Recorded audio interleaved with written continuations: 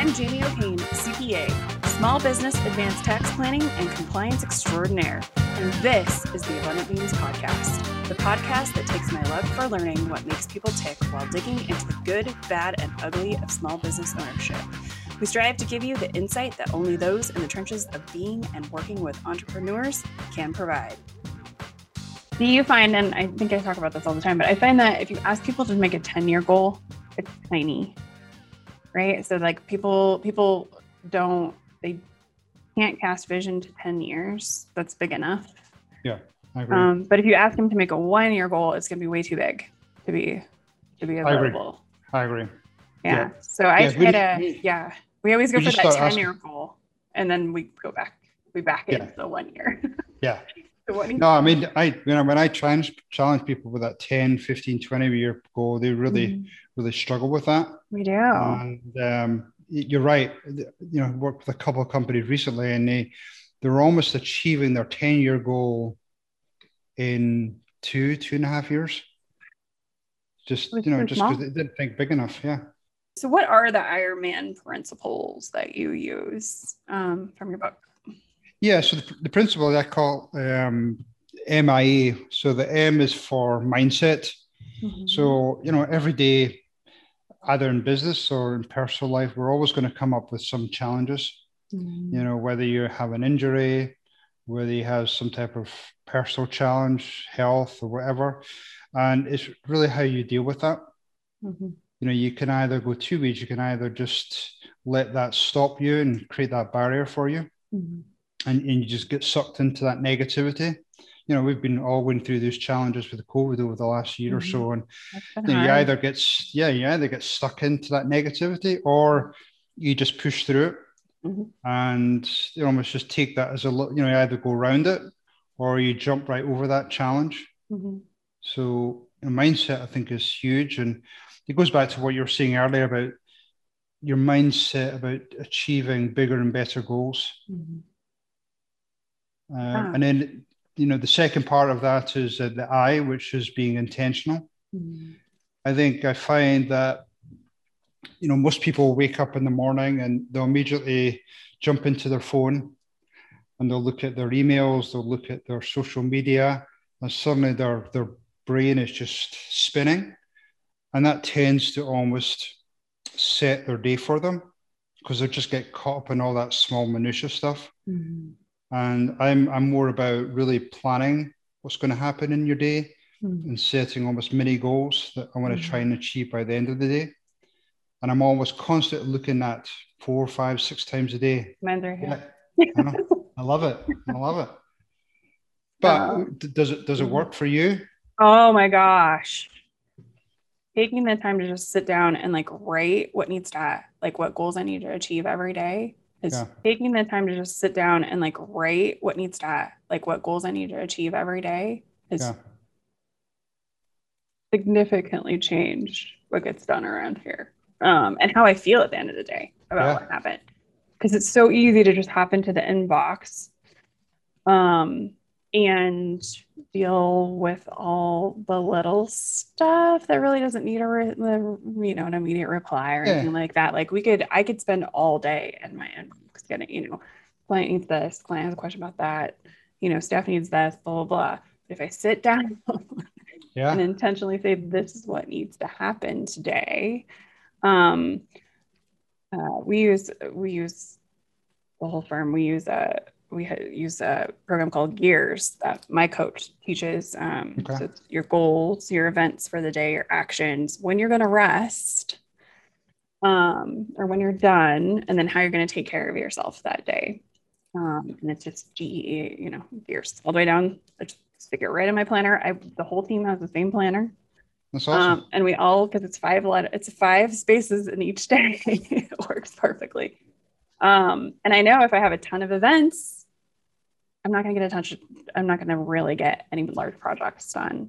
But I've learned that by sitting down and doing this every day, or every work day. And it's been a game changer. So let's talk about your book, The Ironman Mindset for Entrepreneurs. At what point in your Ironman training did you realize it could be applied to business owners? afterwards. I always had the goal of writing my book. My dad's written a bunch of books, so it was just one of my bucket list items. Mm-hmm. And when I started to think about what type of book, I then started to, I was at the tail end of my Ironman career, and I just started to think about some of the parameters and similarities between the two. Mm-hmm. Starting off with, I had no idea at the beginning when I first moved into playing rugby. I then started to do a bit of running, and I had no concept whatsoever to do an Ironman race because my swimming was horrible. I mean, I literally could swim one length of the pole in breaststroke. That would be me. you imagine a big rugby guy who's 200 odd pounds, mm-hmm. legs sinking.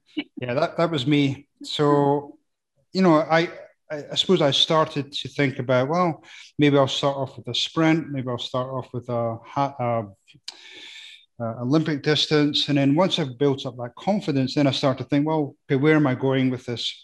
Mm-hmm. And eventually, I decided to do my first Ironman in 2009. But it's the same in business. I think a lot of people maybe either lack of confidence or they just they're in their comfort zone and are not thinking big picture enough. Mm-hmm. So that's basically what I try and do now is I try and encourage people to think about getting outside their comfort zone mm-hmm. and where they're going in the future.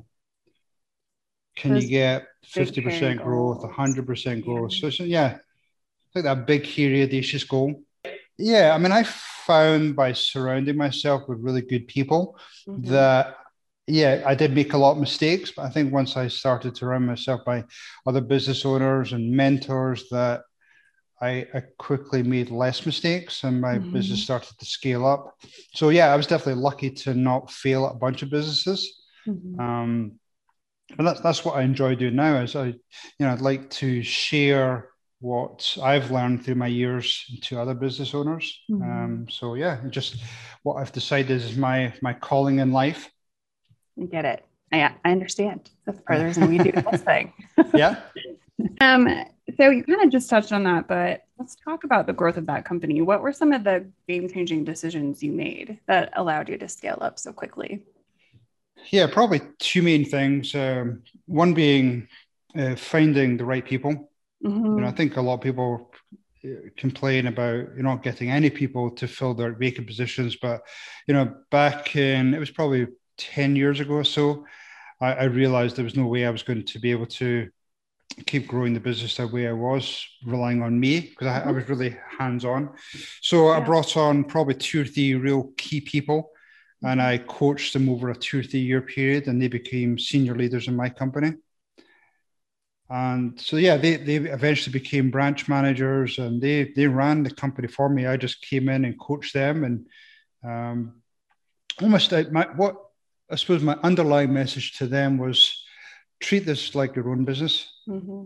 but you don't have, the failure part because you've got all this money behind you, you've got this expertise behind you. So treat this like your own business. Go out and take some risks, take care of your clients. Mm-hmm. And then, the other part was really putting some parameters around what their KPIs were. Mm-hmm. We looked at things like the revenue. We looked at things like labor numbers. So just really put what are their KPIs or the critical numbers that we can measure their success. Mm-hmm. So that just allowed them to, again, be creative, but still stay within those parameters. Yeah. Thank you so much for listening or watching. Be sure to subscribe on YouTube, iTunes, or wherever you prefer to listen. If you learned something and found some useful information to apply to your business today, please consider giving us a thumbs up and a review. Until next week, be abundant.